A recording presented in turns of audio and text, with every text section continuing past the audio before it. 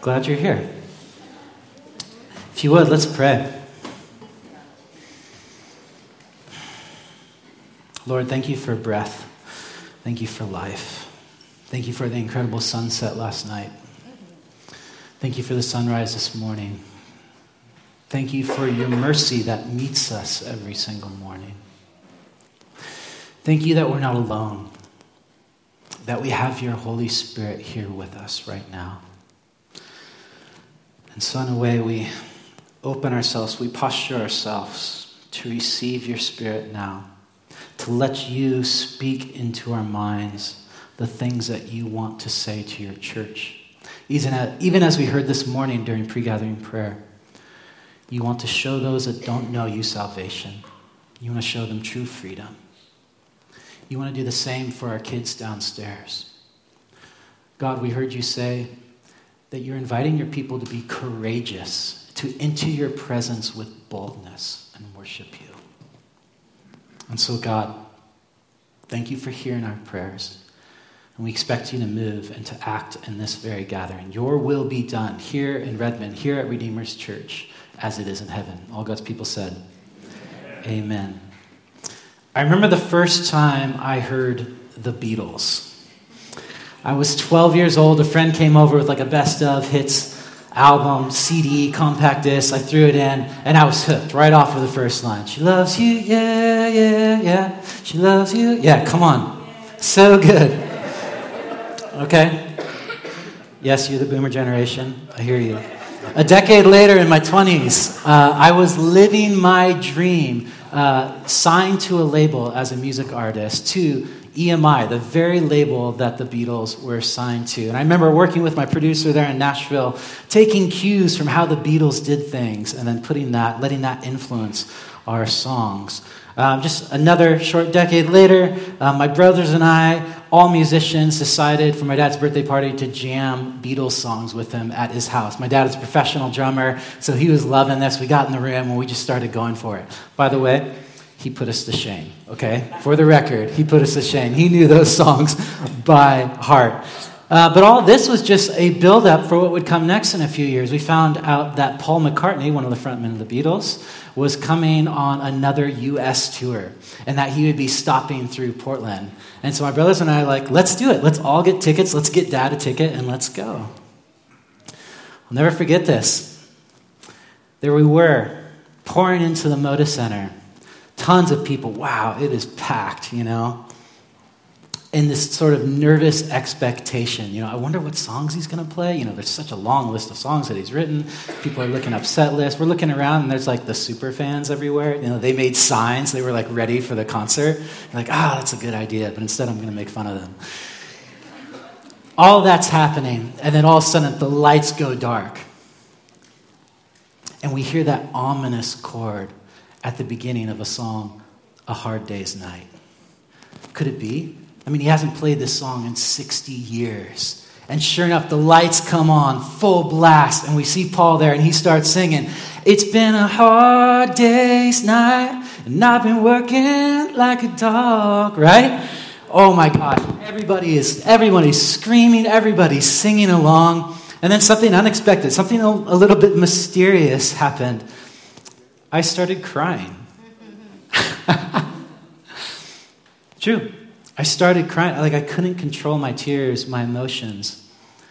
But what's more interesting is then I looked down the aisle at my brothers and my dad, and they were crying too. What's going on? We were all so caught up in that moment.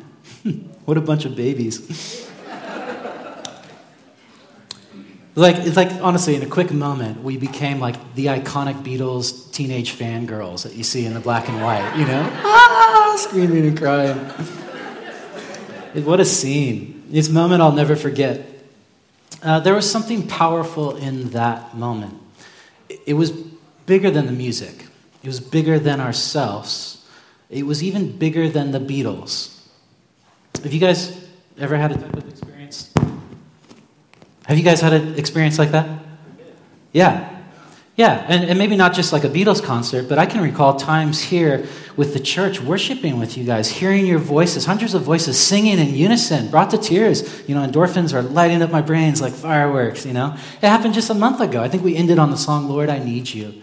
And I took out my in-ears and I heard us singing and I thought like a CD was playing. I'm just like, what? That's our church?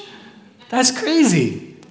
Cool moments where you sense the thick presence of God. It's powerful. And as it relates to the teaching this morning, I want to tell you another story, but this one's from the Bible. So go ahead and grab your Bible. If you don't have one, we have some free ones in the back next to Perry over there. And open to Acts chapter 16, or if you have a Bible app, open to Acts chapter 16. We're going to look down at verse 12. A lot of this will be on the screen behind me.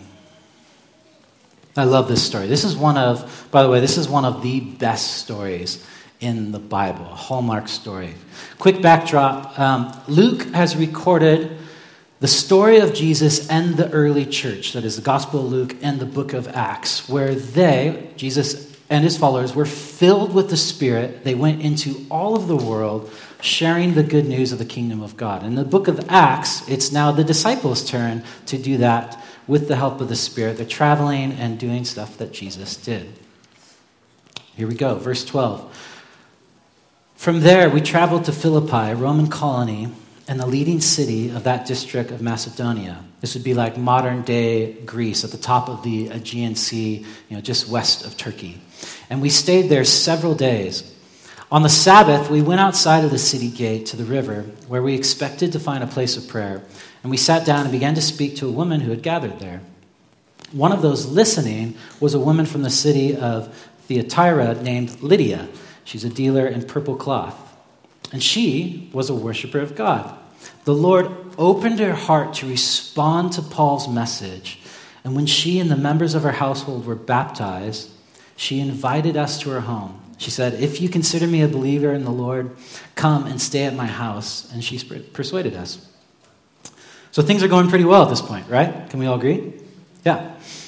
Verse 16, once we were going to the place of prayer where we met this female slave who had a spirit by which she predicted the future. And she earned a great deal of money for her owners by fortune telling. And now she followed Paul and the rest of us shouting, these men are servants of the Most High God who are telling you the way to be saved. And she kept this up for many days. And finally, I love this, Paul became so annoyed that he turned around and said to the spirit, in the name of Jesus Christ, I command you to come out of her. At that moment, the spirit left her. Well, when their owners realized that their hope in making money was gone, they seized Paul and Silas, dragged them into the marketplace to face the authorities. They brought them before the magistrates and said, these men are Jews and are throwing our city into an uproar by advocating customs unlawful for us Romans to accept or practice. Which, we're reading the story, we know wasn't exactly true. I think we can call that an alternative fact. Yeah. But hey, it worked because the crowd joined in the attack against Paul and Silas, and the magistrates ordered them to be stripped and beaten with rods. Whoa. After they had been severely flogged, they were thrown into prison, and the jailer was commanded to guard them carefully. When he received these orders, he put them in the inner cell and fastened their feet in stocks. Wow, the story has turned, hasn't it? About midnight, Paul and Silas were praying and singing hymns to God, and the other prisoners were listening to them. And suddenly there was such a violent earthquake that the foundations of the prison were shaken. At once, all the prison doors flung open and everyone's chains came loose. The jailer woke up, and when he saw the prison doors open, he drew his sword and was about to kill himself because he thought the prisoners had escaped. And we know from historical study that a jailer would be sentenced to death if any of his prisoners escaped. He was accountable to that in his job. So this jailer was basically speeding up the inevitable, right? What a scene. But Paul shouted, don't harm yourself. We're all here. Verse 29, the jailer called for lights, rushed in, fell trembling before Paul and Silas, and then brought them out and asked, sirs, what must I do to be saved? It gets even better. They replied, believe in the Lord Jesus and you will be saved, and your household. Then they spoke the word of the Lord to him and to all the others in his house. At the hour of the night, the jailer took them and washed their wounds. Then immediately he and all his household were baptized. The jailer brought them into his house and set a meal before them. He was filled with joy. He had come to believe in God, he and his whole household. I love that. Yeah, amen. Just amazing. This dude gets scared into eternity, just like me at middle school camp. I love it. But what a crazy story. What a familiar story to a lot of us that grew up in the church.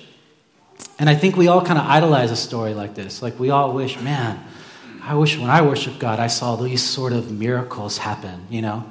That is minus the whole getting beaten and thrown in jail part, right? I'll take the miracles, but not the beatdown. But that's just it. Paul and Silas, at their lowest point, the lowest point in their lives, arguably, decide to worship God. They're victims of gross injustice. They were stripped naked, severely beaten, thrown into jail through false alternative facts, if you will. And then in the darkness, in the chains, literally and figuratively, that's when they decided to worship God. This thing keeps getting stuck to my beard. I apologize. Another reason why I need to shave. Sorry, Grandma. But that's when they decide to worship God, at the lowest point in their lives. I mean, these dudes take the L, and it's like they just want to strike up, playlists on their Spotify, Worship Mondays, and just start going for it, so the neighbors can hear, I'll raise a hallelujah. What on earth? Nobody asked them to worship. Nobody expects them to, especially under those circumstances. God didn't ask them to worship. God doesn't command them to worship. God didn't even need them to worship, because as we read in the story, they were going to get set free the next day. So I got to say this. Real talk now. What are these dudes smoking? Right? I mean, what planet are they on? Are they delusional? Do they have emotional dyslexia or something? Or do they understand something about worship that we don't? Are they aware of a deeper reality? Perhaps for them, following Jesus is more than just the good times. You know, when the Holy Spirit is telling them where to go, and the Lydias are getting saved and baptized, and they're riding on the high of all the miracles. Okay, so hypothetical question here. Is there a behavior, a routine, a habit, a discipline, do we have the slide, of worship that extends into our daily life? Read that. Is there a behavior, a routine, a habit, a discipline of worship that extends into our daily life? The highs and the lows. And if so, wouldn't that be a new way to be human? So ladies and gentlemen, this morning we are going to look at the discipline of worship. And there's something so beautiful in store for us this morning. I can't wait. Now, if you are just joining us, we are in a series called A New Way to Be Human. We're in the final section called Corporate Disciplines, and we're using Richard Foster's book as a guide. However, this is all actually just the beginning. I know you're like, we finally made it to the last one next week. We're actually going to add a few disciplines that didn't make Foster's cut. Stay tuned. Brett will be on that in the next few weeks. And then, in I think 3 weeks, Carson is going to finalize this whole book with celebration. So, yes, stay tuned. A lot to look forward. Now, if you're here and you're kind of new and you're like, what are the disciplines? All disciplines or practices or spiritual formations are based on the life and teachings of Jesus. They are an attempt to follow the way of Jesus, to copy the details of his day-to-day life, to be his disciple, or in modern language, to be like an apprentice or a student. Thus, this morning, we'll be taking cues from Jesus, his heritage, and his early followers. And my hope is that we will create what Foster calls a holy expectancy when we come to worship. So, that said, we'll get into it. First thing first, definitions. What is worship? Here we go, definition of worship. Now, speaking as a person who's given most of his life to this subject, here's the best and most unmemorable definition of worship I've come across. Are you ready for it?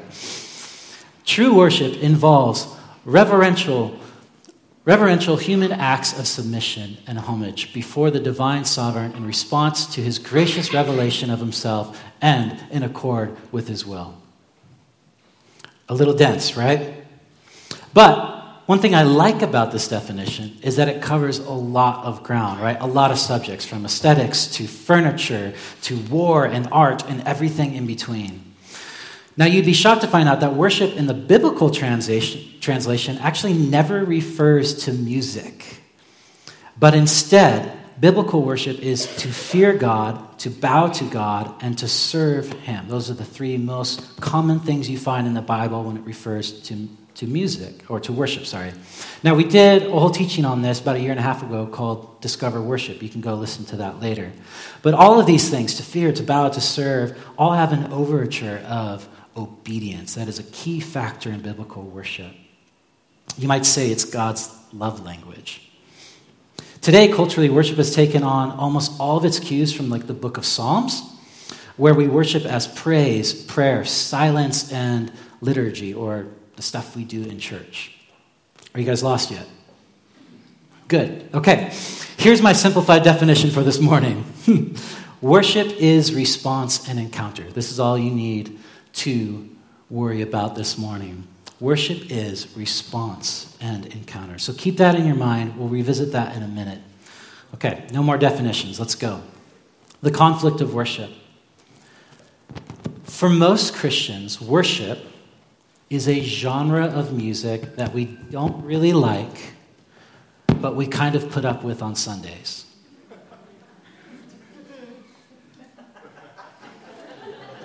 Want me to read it again?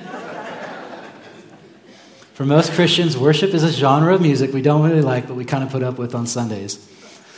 I mean, life can even be good. Like, things are going well. And I'll be at church, and I'll hear the song sometimes, and I'll be like, oh, this song? Oh, come on. You know, could have at least put it in the key of D so I could sing the third part harmony, but this guy, come on. And now the coffee's out? Oh, what's... That's it. I'm going to the Baptist church down the street. Come on. Consequently, God, who is supposed to be the object of our worship, is dethroned due to our feelings or our preferences or our circumstances. For example, I think we've all been guilty at one time or another of not coming to church simply because we did not feel like it. Okay, I'm not alone. Good. You know, if you had a bad week, instead of thinking, I need to worship with God's people, we say something like, I just need some me time. You know, I'm just going to stay home, watch the game, watch The Bachelorette. You, not me. Hypothetical situation there. Have some me time. Now, why is that? Why is that? Because we are indirectly shaped by our culture. It's actually not all our fault. And our culture says this: you're free to do whatever you want. You know, you do you, right? Follow your inner voice. Or I hear this all the time, be authentic. Be your authentic self, you know. The heart wants what the heart wants. And since the beginning of time, people have allowed their hearts to worship all sorts of things. Now, the Bible called those things idols. Today, we call them ideals, or progress, or the pursuit of happiness. It's not good. That said, in contrast to our self-worship, how did Jesus, our Lord, worship? What's our paradigm for worship? Is this just too much cutting in and out, Brett? No? It's good? Okay, cool. No worries, bro. So how did Jesus worship? Here's a quick biblical summary. We're going to fly through this.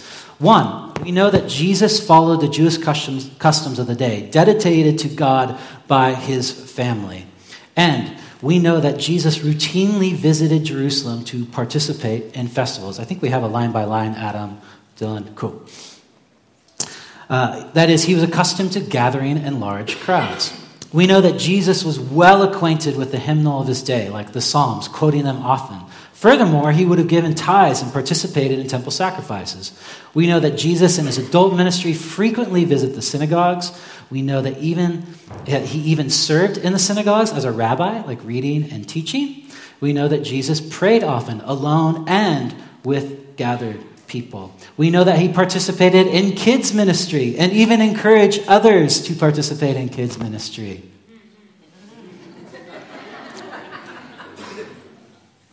Intentional pause there.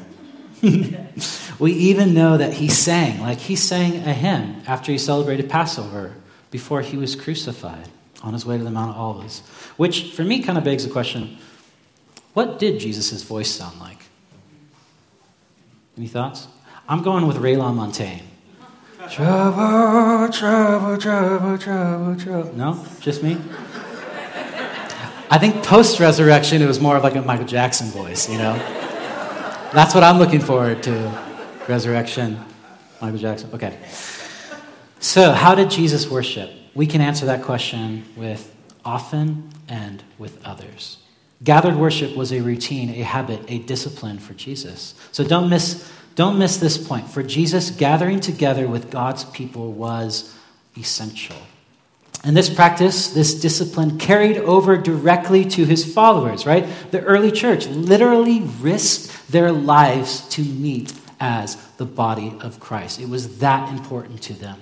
It's what fueled their faith, their life.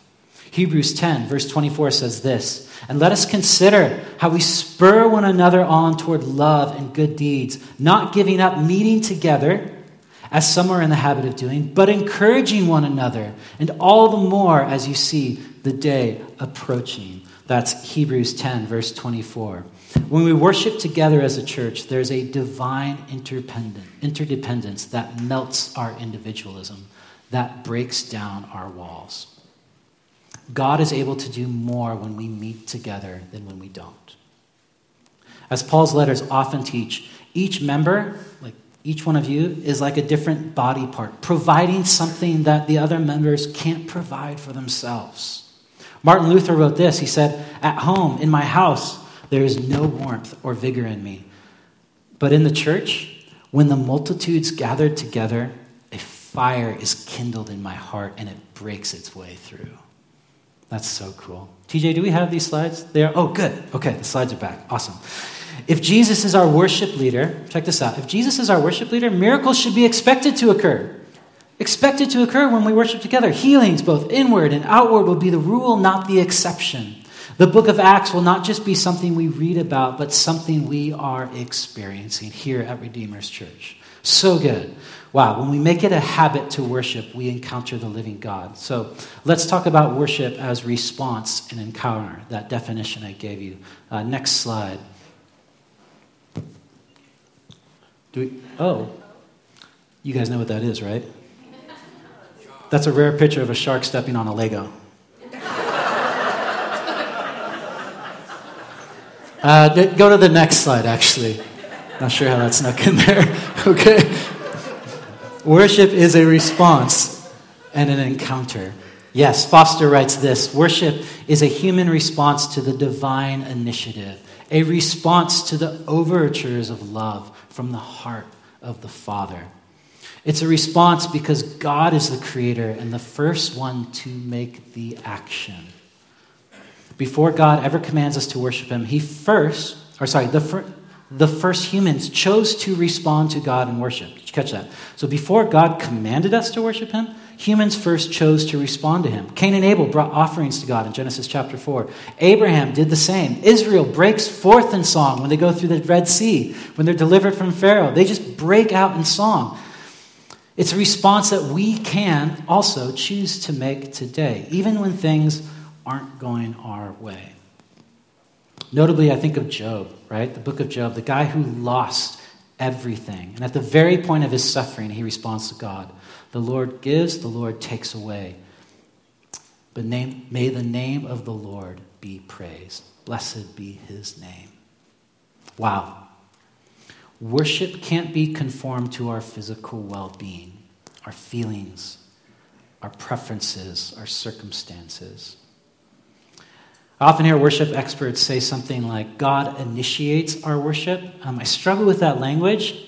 It makes it sound like God has self-worth issues, right? And I don't think God is insecure, okay? But the scriptures do say this, and I like this. It says that God is jealous for our hearts. He's jealous for us. He wants to be in relationship with us. Perry, what do you need? Tatum has to go to the bathroom and we're looking for Ashley. I love it. Tatum has to go to the restroom, and who are we looking for? Ashton? Okay. You guys heard it. Man, God is jealous for us. Now, I get that as a father. I get this. It's weird. Like, there's some nights where, we as parents, Monica and I, are exhausted. We've been playing with our kids all day long, and it's just like, can we just get this kid in jammies, brush his teeth, and get him to bed? You know what's really funny? Is the moment we're in bed, the moment he's in bed and we're in bed and we're looking at each other, like not a few minutes go by before we're like, oh, I miss the little guy. Should we go wake him up? No, we shouldn't. Yeah, we should, Like, we miss being with our son. We're jealous for him. We love him. We want to spend time with him. We want to create amazing experience with him that we'll never forget. And in that same way, worship at its deepest, most intimate point is encounter with the living God. It's encounter, so it's response and it's encounter. We can expect to encounter God, to be in his presence. I love this quote from Foster. He says, a striking feature of worship in the Bible is that people gathered in what we would only call a holy expectancy. They believed they would actually hear the voice of God. Now think of the book of Exodus, the story of Israel. When Moses went into the tabernacle, he knew he was entering into the presence.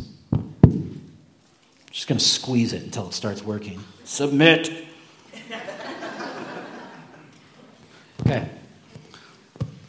When Moses went to the tabernacle, he knew he was entering into the presence of God. And the same is true for the early church. As those early believers gathered, they were keenly aware that the veil had been ripped into, and like Moses, they were entering into the Holy of Holies.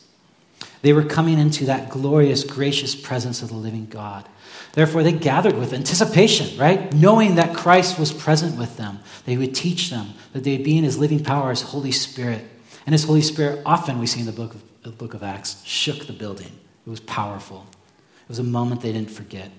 When we begin to sense the presence or become overwhelmed by God's presence, by his Spirit, that is worship at its very best. This is the type of worship that actually invites all of our emotions. Like Psalm 100, it invites our joy, our praise, our loudness, our singing, but it also, like the Psalms and the laments, it invites our sorrow. It invites our silence. We open ourselves to God who receives us as children. He's fully God. We're fully not. But because of his love, we can be in his presence. His arms are wide. He invites us all in. So what happens when we worship? Now let's think back to that Paul and Silas story. These men weren't just simply optimistic, okay? But they were dedicated to the discipline of worship. They made a routine of worshiping God in all its various forms, in all the seasons, high seasons and low seasons. They did that just like Jesus, who did it just like Moses, just like Abraham, just like Job. And what happened for them can actually happen for us. So pay attention here. This can happen for us, literally and metaphorically. God shows up. When we worship, God shows up. Miracles happen. God can shake the room. God will hear our praise and save us. He'll bring salvation and freedom to our neighbors. He'll even bring salvation and repentance to our enemies. God will set us free from our chains, our addictions, our hopelessness. God will take us in and heal our wounds. God will make us right, will make right the injustice of the world. He'll baptize us into new life. The Holy Spirit stuff will happen, etc. Okay? I think I have a line list of that. Oh, there it is. Yeah, you see it. Man, these guys, Paul and Silas, these guys were ready to respond and worship, and the byproduct of that was encountering God. So now, how do we get there as a church, right? How do we as Redeemers step into this? Because I see we're in a unique place in time, right? For one, today, the church isn't persecuted. This isn't the book of Acts, right? You're not going to get thrown in jail for worshiping God, unless we're talking deep COVID, but that was a rare thing, okay? As well, this isn't 1979 when Foster wrote this book at the height of the Jesus movement, as people were breaking out of like a form of liturgy that was just becoming heartless. They were getting all passionate. No, instead, this is 2022. And the pendulum is swinging back and forth between structure and form and fresh creativity. I mean, just speaking from my generation, I don't need another worship album by Hillsong. I need a prayer book. I don't need more Bible facts and apologetics. I need to grow in emotional maturity. I don't need a cool building, cool logo, Sergio's amazing coffee. I need a mentor. I need community. And I need commitment. So here's the list that Foster gives us. Here's how we step into worship today in 22. 1, learn to practice the presence of God daily. It's not going out of style, morning devos. I still do it every morning. Learn to practice the presence of God daily. So important. Number 2, we're going to fly through these. Have many different experiences of worship. Do it alone. Do it with your family. Do it with your small group, with your church. Do it at large festivals. I had the privilege of worshiping around the world. I've worshiped with the church in Uganda. That was awkward, okay? Didn't know a single song. And they clap on 1 and 3. I don't get it, but I just jumped in. Let's do this. Come on. Worshiped with the church in Thailand. Had a similar experience. They do Thai prayer. I don't know why they call it Thai prayer. It's when everybody prays at once, right? It's not like going around and taking turns. It's just like, okay, we're going to thank God. Like everybody's going for it.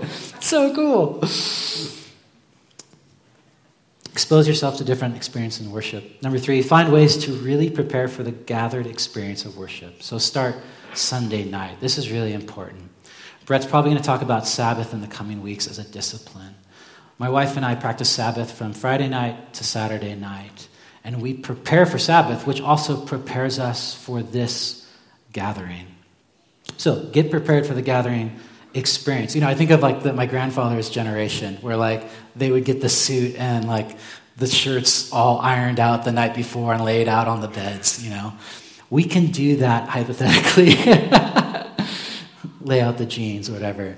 But doing that emotionally, prepare yourself to come and worship with God's people. It starts on Saturday night. 4, have a willingness to be gathered together in the power of the Lord. That is to say, let go of that individualism. Check it at the door when you come in. Come to serve and be served by others. 5, cultivate a holy expectation to encounter God, like we talked about. An expectation to let the power of the Holy Spirit move, not dictated by me, by Brett, by you, but just saying, Spirit, we are here. Do your thing. 6, absorb distractions with gratitude. Receive whatever happens in the gathering. I love that. We kind of say this often, that we're not afraid to have your kids gathered with us. If they're making giggles or cries or whatnot, it's awesome. They're invited here. Like Jesus, let them come. This is great. At the same time, we totally renovated our downstairs. So there's a place for them, If you have a baby that's crying, there's a place for them. We even have a TV going downstairs with this teaching live. So, but all to say, just embrace the distractions, okay? Embrace it. We want this place when we worship to feel like a living room. That's the way it was for the early church in the book of Acts. It's just a living room. So, absorb distractions with gratitude. Lastly, learn to offer sacrifices of praise. Let your body, your lungs, unite your thoughts and feelings. So this is important. Scripture urges us to offer a sacrifice of praise continually. That is, the fruit of our lips giving thanks to his name. That's Hebrews chapter 13. There is a sacrifice nature to the discipline of worship. And I had to learn this early on in my life. Like, here's my advice. Don't let your feelings dictate your body's ability to praise or sing, to lift your hands or to sing. But instead, make your body dictate your feelings. You hear that? And then watch. The Spirit will begin to work in your heart, and those feelings will rise up. This is why we are commanded to praise often in the Bible. The Hebrew words for praise often involve like physical actions, like hallelujah, and it's like a fist pump and a clap. You know what I mean?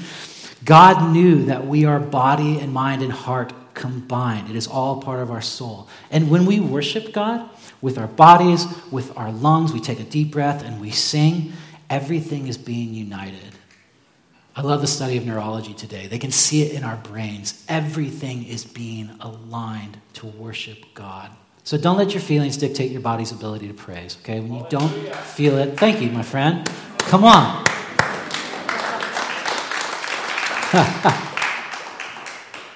I know, you go to some churches and they never stop clapping. It's just happening. Praise goes throughout the teaching. I love that. Last thing, and I'm going to add an 8th thing to this list, show up.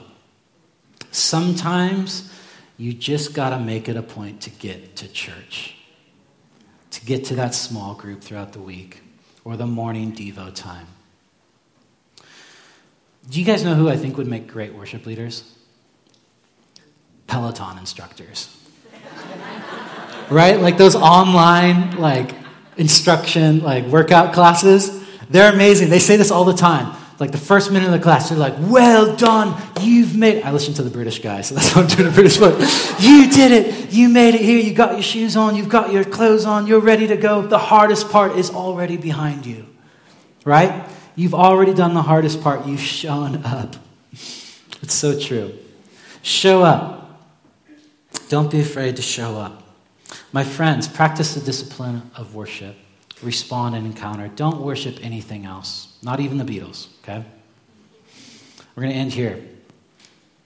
In fact, I'm going to play a little pad to set the mood. When more than one or two come into public worship with a holy expectancy, this is a quote from Foster, it can change the atmosphere of the room.